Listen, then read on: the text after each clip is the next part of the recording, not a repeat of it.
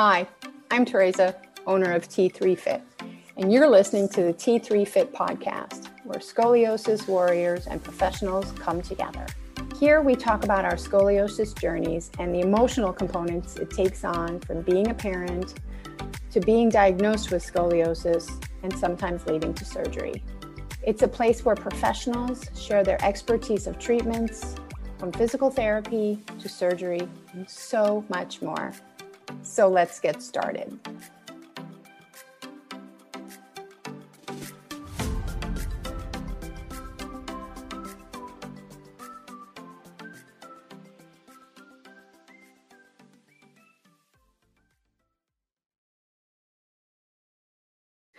Hi, everybody. Welcome to the T3 Fit Scoliosis podcast. This is Teresa, your host. And today on the show, we have Faye Viviana, former ABT professional dancer. Faye, I'd like to welcome you to the show. Thank you so much for having me. Absolutely. Would you share with us your story of being diagnosed with scoliosis to your current life and what it was like for you as a professional dancer with scoliosis? Sure. So I was first diagnosed when I was 8 years old. And I had one C curve that was mild. It was like 17 degrees or something when they first found it. And then I had, they just waited until it got a little worse because I was so young. And I got a brace when I was like 9.5, 10. Because it had passed, I think, 25 degrees, and that's sort of the threshold. So then after getting the brace, I developed an S curve sort of above where the brace could push. Okay. So I basically then had an S curve for the rest of my life. And I wore a brace until I was 16. I was actually living in New York at 15 and under contract at 16. So I started wearing the brace only at night by the time I was around 16, because I had a really hard time commuting on the subway with it. That was like my least favorite thing. So I just said, I have to dance all day anyway. I'm not going to wear it all day anyway. So I might as well just wear it at night, which I actually found very difficult because it was not consistent, being only at night. And so you actually had a lot more aches and pains because your body's having to shift back and forth a lot more than before. But yeah, up until then, I basically wore my brace 23 hours a day, other than exercise and swimming, and showering and stuff, which is why I danced so much, because I didn't want to wear it. So I took every dance class I could, and then I ended up becoming a ballet dancer. The great escape. Yeah, I was doing like 25 hours a week at like 9.5, because I was like, okay, if this is what I'm allowed to do, then let's go. Yeah. Yeah. So, and I loved dancing, but it's just I always look back and go like, interesting choice. And then I was told I needed to have surgery at 16. My curves had progressed to, I think my biggest curve, I now had 4 actually. By the time I was 16, I had 4, because I had the 2 sort of main curves, the large first one, the S curve that developed as a child, and then I had 2 compensatory curves above and below that. Okay. So I now had one in my lumbar sort of going into my hips and one in my neck.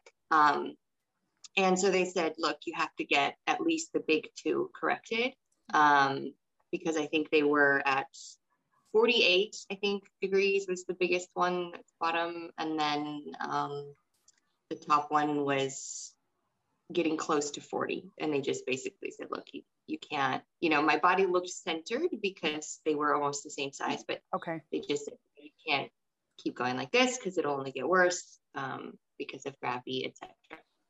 I said no because I wanted to keep dancing. I was in my first year of a contract with American Ballet Theater Studio Company, and I said, absolutely not. You're not taking this away from me. So I said no, and then I proceeded to never go back to a doctor, which wasn't necessarily the right move either. I just didn't know how else to respond. They said so many scary things to me in an attempt to get me to do the surgery that I kind of just freaked out. I went, no. And then just kind of lived my life as though I had nothing wrong with me, which worked for a while because I was young. But I blew my knee out at 17. And so I went from, all this physical exercise every single day as a professional ballet dancer to like laying on my back for 6 hours a day with my leg in a machine to like heal from this insane surgery I had to have. So all of a sudden my body just had no more muscle tone. It had no more strength. I was holding up these giant curves because I was really fit. And when I lost all that muscle tone, not only was I like in so much more pain, but I couldn't really hold my curves anymore. So I went through all of the rehab. I was probably rehabbing from my knee a total of about 4 years, just because it took a really long time to find out that I couldn't dance anymore from the knee surgery. Okay. And so that was kind of its own physical trauma that affected my spine. So when you talk about the pain that you were in, was that pain from your knee or was that pain from your spine? And when you were dancing, were you in pain with your spine? Yeah. So when I was dancing, I wasn't in pain from my spine at first. And then when I started only wearing my brace at night is when I started getting more and more discomfort because I was moving my back and forth. Basically, I was in one position when I slept and another position when I stood. And that was actually causing a lot of swelling and stuff. Okay. So I remember right before my injury, I was being very overworked by the particular artistic director of studio company at that time. And so I was very under-rested, under-nutriented. I was overworked. I was exhausted. And I remember my back getting probably the worst it's ever been. So you could really see my like rib sticking out the back. My waist got so compressed. And sometimes I would land from a jump and I would like go blind for like a second because I think it was yanking my like spinal cord really hard when I would have impact. So I remember calling the PT and talking to her and saying, I'm having like some serious issues with my back, but I was on tour at the time. So there was really nothing I could do until I got home. So the plan was as soon as I got home, we were going to start sort of daily physical therapy to manage what was going on. But I blew my knee out like 2 weeks before I would have started that. Okay. So I actually never got to start. And I think that along with the trauma of the knee injury, actually really sort of pushed the trajectory of my curve forward because I then had all this other stress in my body I had to cope with and not moving or whatever. So to the second part of that question, or the first part of that question, when I talk about the pain increasing, it was more just like because I wasn't moving anymore. I couldn't move anymore. It took me 5 months to walk without assistance. So, crutches really messed up my back. And then not being able to like stretch and twist, and my pelvis alignment got weird because one leg, I couldn't put weight on one leg. And so it really did increase the discomfort of, everything was very stiff and achy, I guess. Yeah. So when you were dancing, because of all the mobility that you had, and then when you had to wear a brace at night, it was the confinement of the brace that kept the lack of mobility, which your body was so used to, that it almost compensated in trying to realign everything. And then it was just like, I'm going to use the word explosion of the body that was like, what are you doing? So both kind of counteracted each other. I would imagine it would be similar to, I mean, it's like you see those old period pieces where they have like the really tight corsets and the girdles, and you see the women come off and like loosen it and they can finally breathe. Like it's kind of the same thing, except it would happen to me in the morning. I would get the brace off to go to work. Mm-hmm. And then throughout the day, I would sort of like shift into a different position because my brace had a lot of like very thick pads that were doing these very hardcore corrections. Right. So I was shoved into a very specific position. And then as soon as I would wake up, I was just sort of like let go of everything. Okay. And it wasn't necessarily always under muscle muscular support. Okay. So, when I was dancing, I would have muscular support. But when I was sleeping or when I was just walking around, I didn't. And so there was this weird shift that kept happening. And I think it was actually it was almost like when you slip a disc, like the going back and forth was actually what was causing all the discomfort and the swelling. It almost looked like I had sprained one of my vertebrae, like sort of at the very bottom of my biggest curve, because it was going from like tilted to less tilted, to less tilted every day. And when you talked about therapy, though it never happened, when you were with ABT, do you know if it was, I'm going to say in air quotes, a general physical therapist, or was it a specialist who was specifically for scoliosis? It would have been general physical therapy. Okay. I mean, they're very specialized with working with dancers. Mm-hmm. And I'm sure she would have gone out. I mean, she's excellent. She still works there, I believe. I'm sure she would have gone out and researched specific exercises for scoliosis and then taught them to me. Okay. But as far as like the type of therapist, she's a general. Okay. Okay. Are there in your experience, in your experience of being a dancer and being surrounded by dancers, have you come across a lot of male and mostly female, because we know that scoliosis targets females, but have you come across a lot of dancers who have scoliosis or who are fused? I have never met a professional dancer who was fused. Okay. And actually still dancing. Okay. So I've met athletes who've had fusions. I've met people who danced through college and then had surgery, but most of the time they didn't continue dancing after their fusion. It was too extreme, and they just had other things they had to deal with first, and then dancing just it's one of those things that when you haven't done it for so long, it gets very, very difficult to come back to. So I feel like just the nature of dance and then the nature of recovering from a surgery that massive is kind of hard. But I did meet, so there was a show I did, I think I was 15, and it was at the Guggenheim, and Wendy Whalen was one of the artists as well. So we were all on stage warming up, and she walked over to me and she went, "I have that rib." And she pointed at my left rib, and I was like, "Oh my God, yay, we do." We had like matching rotation, we had this like bonding moment of like, look at us little, it's crooked queens over here. It was great. And I remember thinking like, yeah, I grew up watching her on videos and knowing that she had it. And then there's a couple other pretty famous dancers that have scoliosis that, are known to have it. Okay. And I would watch them, on VHS growing up. So I knew that, they existed, and I saw that their back was a little crooked, and I knew it was that you could dance.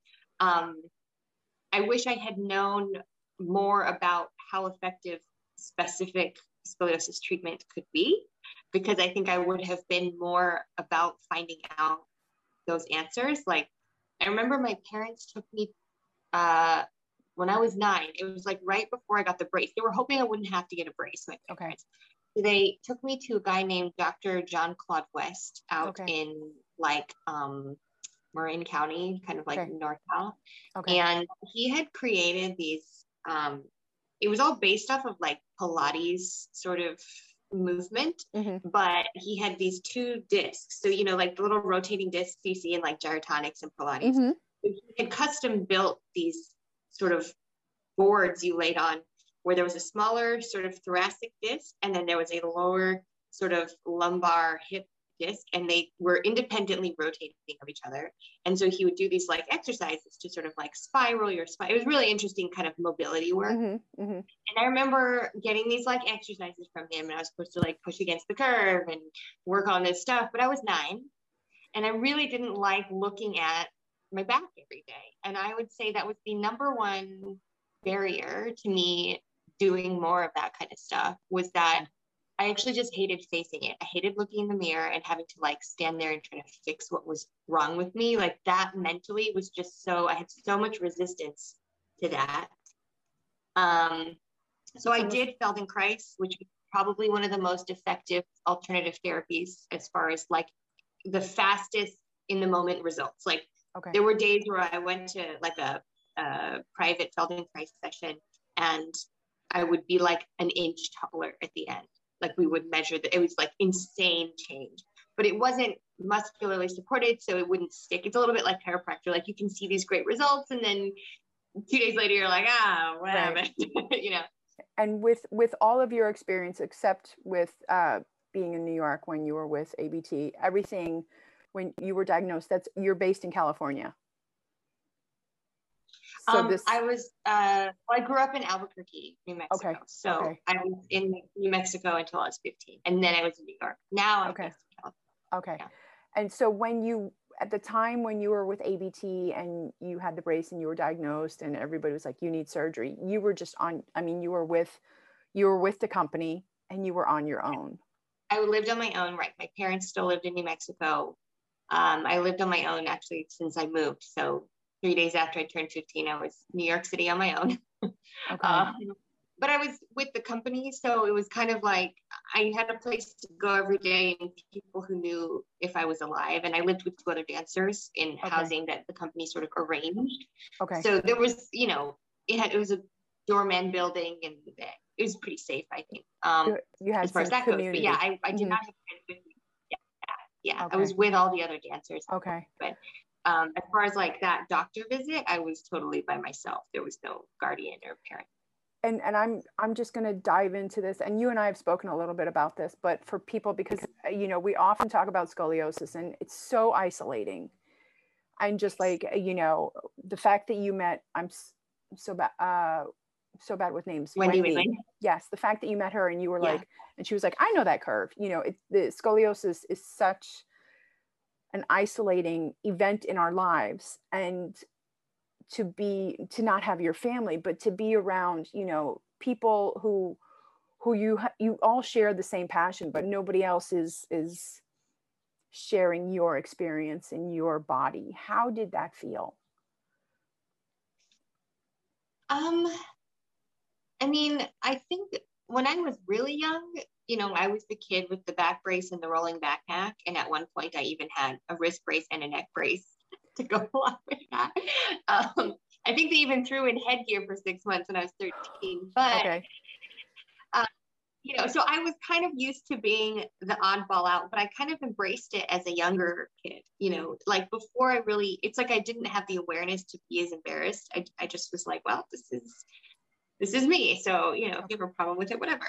And then when I moved to New York and I was with older kids and I was with like adults and in New York City, and then I became a little more aware of like, I don't want to say that I was more ashamed of it, but I was much more aware of how it affected my clothes and how things fit me, and that I was different. And, with partnering, for example, I have some partners get very frustrated with me because my center was different than the other girls. Like, partnering was frustrating for them because when, they have to place their hands in very specific parts of your ribs or your back or your leg, and I'd hit the same pose and my ribs weren't where they were supposed to be, or my hips didn't sit the same way. So that was a little bit more disheartening because I really started to become aware of the like downside of it, that I was problematic in that way. The costumers were always having to all the hooks in the back of a ballet costume, my hooks would always travel to the right. And I'd always get put with some brand new costumer who had never, fitted someone with scoliosis before. And they'd freak out because they thought the costume had a defect or something was wrong with the sewing. And I'd have to explain like, no, like I'm the crooked one. The sewing is fine. You didn't do anything wrong, but there were certain times where it was very, very clear that it wasn't normal. And I often felt like I had to apologize because it seemed to me at the time, at least, horribly inconvenient for these other people's jobs, right? For my fellow dancers who had to partner me, for the costumers who, are trying to make 50,000 costumes a year. And, I'm the one kid that now has to have all these bizarre adjustments that they can never use on another person because nobody else has this, So it almost went outside of your world and like making you feel like your problem was other people's problems. Yes. Like I definitely felt during those times that my back made other people's lives harder. I remember feeling very bad about that I was like this burden because I had this thing and I caused people to have to do extra all the time for me. And I felt not deserving of that extra attention. And so it was kind of this like guilty shame I carried about that. Yeah. It's so interesting because you're targeting things that, I mean, I was ballerina, you know, long time ago, and I never made it to where you are, obviously. But you're pointing out so many factors that just never would occur. Me either until they happened, which is why I think I felt so like, oh, I'm so sorry, you know, like I felt so bad about it because I felt like, oh my God, I was completely ignorant to the fact that this would be an issue, you know, and then here I was having to explain to someone or, you know, or watch my partner have no problem with 3 other girls doing the same movement. And then I do it. And all of a sudden we're falling all over the place. I accidentally elbow him in the eye on stage and we're both upset after the show. And it's because my ribs are not in the same place. And it's like, oh God, all of that was my fault. Like that was a new thing for me. That was a new thing that you had to take on emotionally. And how long has it been now since you've been with ABT? So I blew out my knee when I was 17.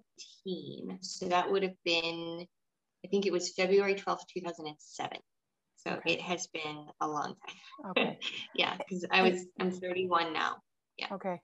And how, since you were diagnosed, from the time that you were diagnosed till the time that you danced with ABT until you stopped, how has life changed? You haven't had surgery. You were against it. Are you in? Yeah. How has life changed? Say the most change happened after I stopped dancing. So from the time I was diagnosed to the time I stopped dancing, I mean, it's so different looking back as an adult and understanding what was going on differently versus what I experienced as a kid. Mm-hmm. You know, because I was so young when I was diagnosed. And I remember even when I got my back brace, my parents cried on the car ride home. And I didn't, because I didn't really like register. I was like, cool, I have body armor. Like, I'm still going to be like the cool kid on the playground. Like, it didn't dawn on me right. that it would be something like negative. I was like, whatever. And then, of course, it hurt a lot. The brace was very uncomfortable. And I think I started actually having some pretty serious mental health issues around 10 and a half, 11, because I was basically in chronic pain from the brace. Okay. So that I would say was the largest negative as a kid from the diagnosis to the dancing, was that my mental health was a wreck because I had some very strange, basically what I think are chronic pain reactions. But I didn't know that's what they were. So I had some sort of kind of like self-harming depression, basically. Like I was really hard on myself and very, very low self-esteem. Like I really thought, and I didn't connect any of this to my back at the time. This is something I look back and go like, oh, clear as day. That's what was going on with me. Right. But, you know, at the time, being 10 years old, I didn't know. Yeah. It didn't dawn on me that it caught. But, you know, I remember I'd have like, I guess at this point they would call them like suicidal ideations, but it was more that I fantasized about horrible accidents happening that would fix my back. So I would imagine I was in a horrible car accident and that the injuries would just so happen to fix my back. Or I would get shot in a mall, crazy, you know, there's all these horrible mass shootings. I would imagine I was part of one and that the bullet would push my rib just the right, you know, like these weird kind of crazy, every scenario was like a violent thing. And yet it would like, it would make you better. Yeah, make you better. That I would heal. That stopped, because it turns out that when you hurt yourself bad enough, there's actually like a part of your brain that switches into survival mode, like enough trauma physically, and you're like, I have to live through this, switch goes off. And my knee injury was actually bad enough that I had quite a lot of like internal bleeding and nerve tears and cartilage tears, tendon tears. And so it was traumatic enough to actually flip that switch. And so all of that stuff kind of stopped cold turkey because my brain chemicals basically flew into survival mode after my knee injury. So I haven't had that kind of stuff happen to me again, but I definitely look back and go, it had to be the discomfort I was constantly in the brace. One of my braces in particular was so tight. And I remember when I got fitted for that particular one, I think it's the one I had when I was 11. How many braces did you have? I basically I think I had 6. I had one pretty much every year. Okay. Because you grow and you have to get a new one. Okay. And so I remember the one I had when I was 11, they considered it to be the most successful brace because when I was in it, it was the most correction I had ever achieved. So it was unbelievably painful, but in the brace, my curves were down to 11.7 degrees. Okay. And so they considered it like, oh, she wouldn't even be diagnosable anymore. Like she's right at the threshold of correct, right? Right. Okay. But every time I would take a deep breath, my front rib in the left side would dislocate and come back. And so I had this huge bruised swelling of this like front rib joint that was excruciatingly painful. And the pads left these huge calluses all over my ribs. I mean, braces have come a long way. I've seen some of the newer ones now, and they're so much more logical, and the materials are so much better. And I'm so thankful to see that because I would never want to put a child through what I went through. But this one brace for Mel, I just remember it hurting so bad. And like the first night I slept in it, I woke up and I could not figure out how to get out of bed because I felt so like crushed that I couldn't like sit up, like I couldn't figure out how to move forward. And I just had to like call my mom and have her like help me out of bed. And so I remember that, and I go like, yeah, like if you're in that much pain every single day as a child, like you will come up with some pretty freaky ways of thinking that you're going to get out of it, that you're going to make the pain stop. Yeah.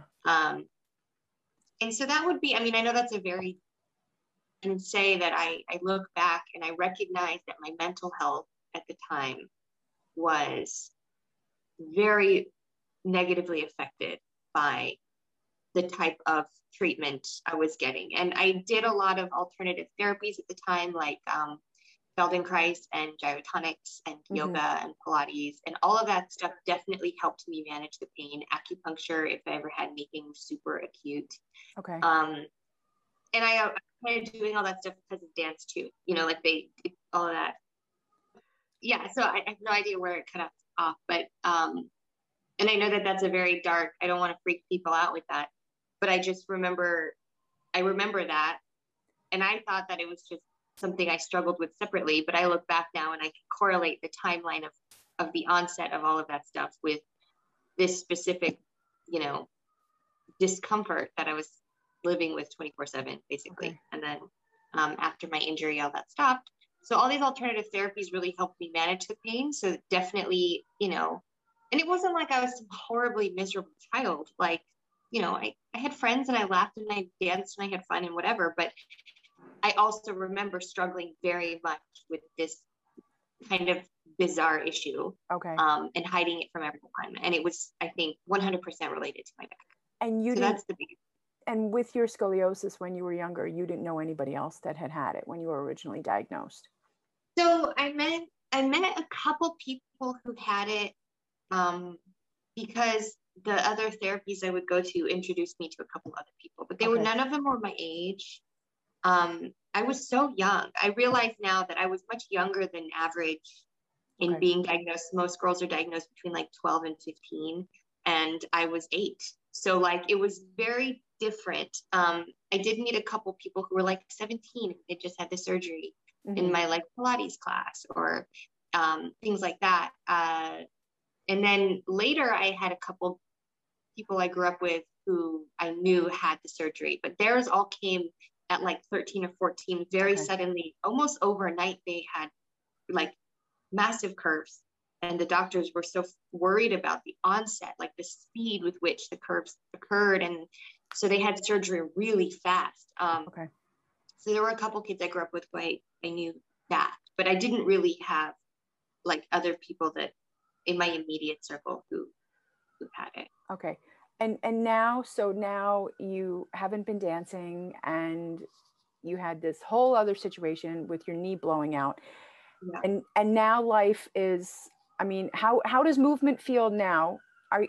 Aside from your knee, how does your back feel with movement?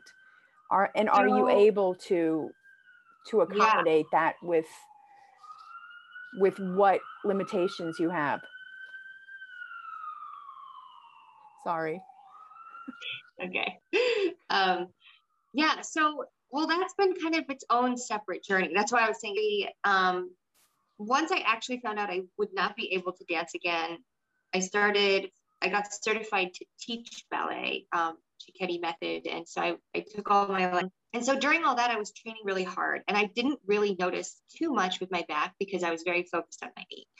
And I started having like weird, like numbness in my arms. Or, you know, if I did something for too long, I'd get up and be like, oh God, I can't sit like that. You know, I started noticing these things, but it was hard to tell if that was just like, because I had been through a lot, you know, like my body, I had asked my body to do a lot. And so I kind of continued to be in denial of having anything wrong with my back. I just was like, I got to focus on my knee and that's that. And I remember my parents, being like, are you sure that that your back is okay? You know, like, are you sure you're like doing enough for your back? And they've always been so supportive of my scoliosis and trying to help me, you know, since I don't want to have the surgery, they've been so supportive of trying to help me keep that goal. And, you know, do you want to try doing some hot yoga or do you want to try, you know, doing some other thing? And we found this place that offers this thing and they're always like trying to help. And I kept being like, yeah, it's fine. And then I moved to LA when I was 20 and I was teaching at a couple different dance studios. And, you know, initially it was fine. I was mostly thrilled that like my knee continued to heal. And so I was really still focused on that. Okay. And very much in denial of the fact that like, I couldn't really dance anymore. You know, like I was kind of just coping with other things. Mm-hmm. But over all that time, my back was getting more crooked and more stiff. And I was having more and more nerve issues and my like upper curve was creeping up. So this shoulder was like getting closer and closer to my ear every day. And, you know, I started my acting career and it was like, oh, well, I have this thing that like shows on camera and now I have to try to like move it back. And half my auditions, I stood this way so that I couldn't tell. Like, I didn't want it, like, you know, it was like, It was all aesthetic though, initially. And then when I was 24, I had made a short film that like went to festivals and I had danced in it. And it did really well. And I remember I was in this like corsety dress thing. I felt so pretty that night. And somebody took a picture with me and my friend. And I saw the picture later and I just cried because my rib was so crooked and I had felt so beautiful. Mm-hmm. And then I saw what my body looked like and I was like, oh, I have not been paying attention. Like my back is really bad and I've been ignoring it. And now I'm in this very form-fitting dress and it's like, hi, rib cage. Okay. Here we are. You know, it was really, really apparent. And so I started going to a chiropractor. Because I was like, well, let me just see. Maybe it was just a bad day. You know, I was still kind of like, oh, it can't be that bad.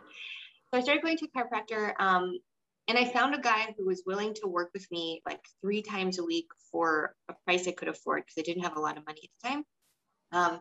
So he was treating me for like, I don't even remember, like $20 or $40 a session. I mean, unbelievably cheap. Just to help me out because he was like, look, scoliosis is kind of fascinating to me. I would love to help you. Yeah. And so I did that for like a year and a half and it was getting things moving. You know, I definitely, the nerve pain was starting to get better because things weren't getting pinched as much. And when they were, I was getting them fixed much faster. But I started with all of that mobility, having more and more pain because these things are moving, but then they can also move back in a worse way. And Okay. So it became this like running joke that every time I'd clean my bathroom, I'd throw my back out because I would like try to scrub my bathtub and then end up having to lie on the floor for 5 hours because I couldn't get up. And that started getting worse and worse and worse. And then I stopped teaching at dance school so much because my acting career was getting busier and the school I had been teaching at got sold. And so it was kind of this time for me to, move on. Okay. And I started working a desk job for a year, and that really made everything worse because then I was sitting all day long and then, and I wasn't moving all the time. So I just continued to lose mobility over time. Okay. So by the time I was 28, it was 2018 in May, I was a bridesmaid at my friend's wedding, and I could barely walk for the ceremony. Like I was basically being propped up by my groomsmen. It was very embarrassing for me because I felt like I was taking away attention from my friend who was the bride because everyone had to take care of me. Like I couldn't sit, I couldn't this, I had to lay down. I was just in so much pain all the time.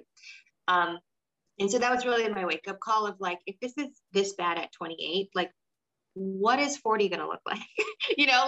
How am I going to look at 60? Like, can I move? And all those scary things that the doctor said to try to get me to have surgery, which was that my lifespan would be 25 years shorter, plus minus 5 years, that I would be in a wheelchair after 50, that I would not be able to have kids. All that stuff started to really come in as like, oh my God, was he right? Have I been an idiot this time? And that's when I found the clinic in London, the Scoliosis SOS. And I went for a full month. And my mom went with me just to like for some moral support. And I'm so glad she did because it's very intensive. It's 6 hours a day, 5 days a week for 4 weeks solid. You are very, very sore. The entire first 2 weeks, you're like, I don't know if this is a good idea because it's so intense. And then after that, you're like, oh my God, I feel so much better. The health benefits are insane. I mean, I feel 10 years younger now than I did 3 years ago. And it like was such a good reminder that you have strength.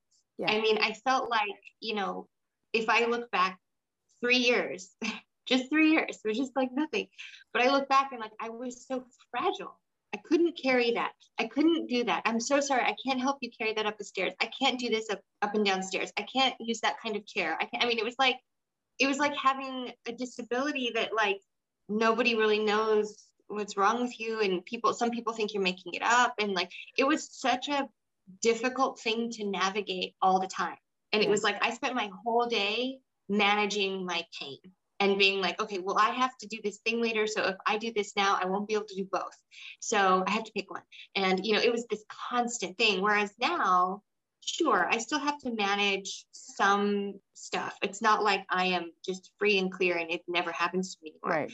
But like, I can lay down and take a power nap after like an intense workout, and I will wake up and I will feel okay because my body has like a baseline of support now, muscular support, mobility support. My breathing has improved dramatically. So when I do rest, I feel rested. I'd like to touch on something, just backtracking a little bit, because you were pursuing acting and you're now dancing. How was it pre-going to the UK?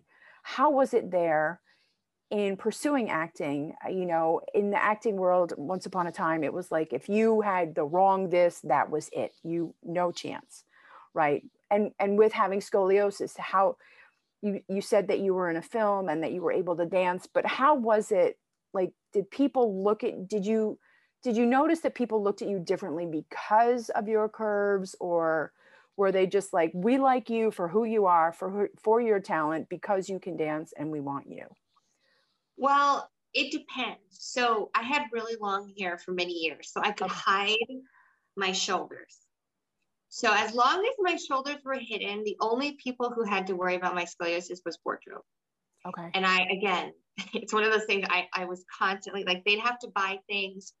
I remember one of my favorite things I've ever been dressed in. I was in this tiny little role on a show called Love for Netflix. I was in like one episode, and they brought me this amazing like hunter green jumpsuit thing. And they had to buy it 2 sizes too big so that they could alter it to fit around my wrist and the back. Okay. And I remember feeling really horrible about that because it was like they had bought the one that's my size, and then they were like, nope. And then they bought one a size bigger, and they were like, nope, still not enough fabric to cover the rib. And then they had to go out and get it like a third. I mean, it was just such a thing, like this giant ordeal for them to dress like. Oh, I shot for one day. It was like such a small little character. Mm-hmm. And I felt really bad because, again, it reminded me of the tutu ladies being like, oh, what's wrong with the hook? Like, right. And, I did an episode of SWAT, and they had me in like motocross gear. Mm-hmm. And like those jackets have like the body armor in them for like if you get in a motorcycle accident, and they had to take all the armor out because all the armor is super square. And so when they would zip it up, it would tilt over like, because it was okay. And they were like, oh God, we can't like put you on screen like that. Right. So there were things like that. But the reality is, if they did notice it in the audition, they just wouldn't hire me probably, and I would never know that was the reason why. Okay. One of the things that I really got my eyes opened to when I was at the clinic was just the amount of teenage girls who are struggling with their self-image because of their scoliosis. And I was like, I think going forward, if they're okay with it, I would rather it be my body so that there is a little crooked spine up there on the screen and it can still be beautiful. And maybe that's what people need to see more than me and my ego wanting some totally flawless version of myself up there.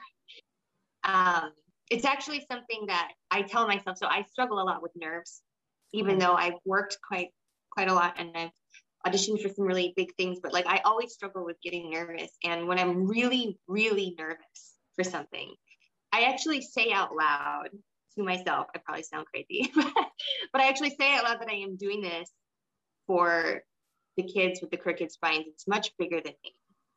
And then I walk into the room and I go. You and I have spoken on Instagram and we have a mutual friend, but tell us, Faye, where people can find you on Instagram and on social media. Okay. So my Instagram is FYVIVI. So it's like Faye Viviana, but you take out half of the vowels. That's pretty much my handle everywhere. I'm not really that active on Facebook anymore. I mean, I think a page exists, but I'm not really on it. So I would say Instagram is probably the best way to find me. And let me think what else. I'm putting together a documentary, so hopefully that will be out on my social media platforms, more information about that as it develops. It's still in the very early stages. Okay. Faye, I'd like to say thank you for being a guest on the T3 Fit Scoliosis podcast. Thank you so much for having me.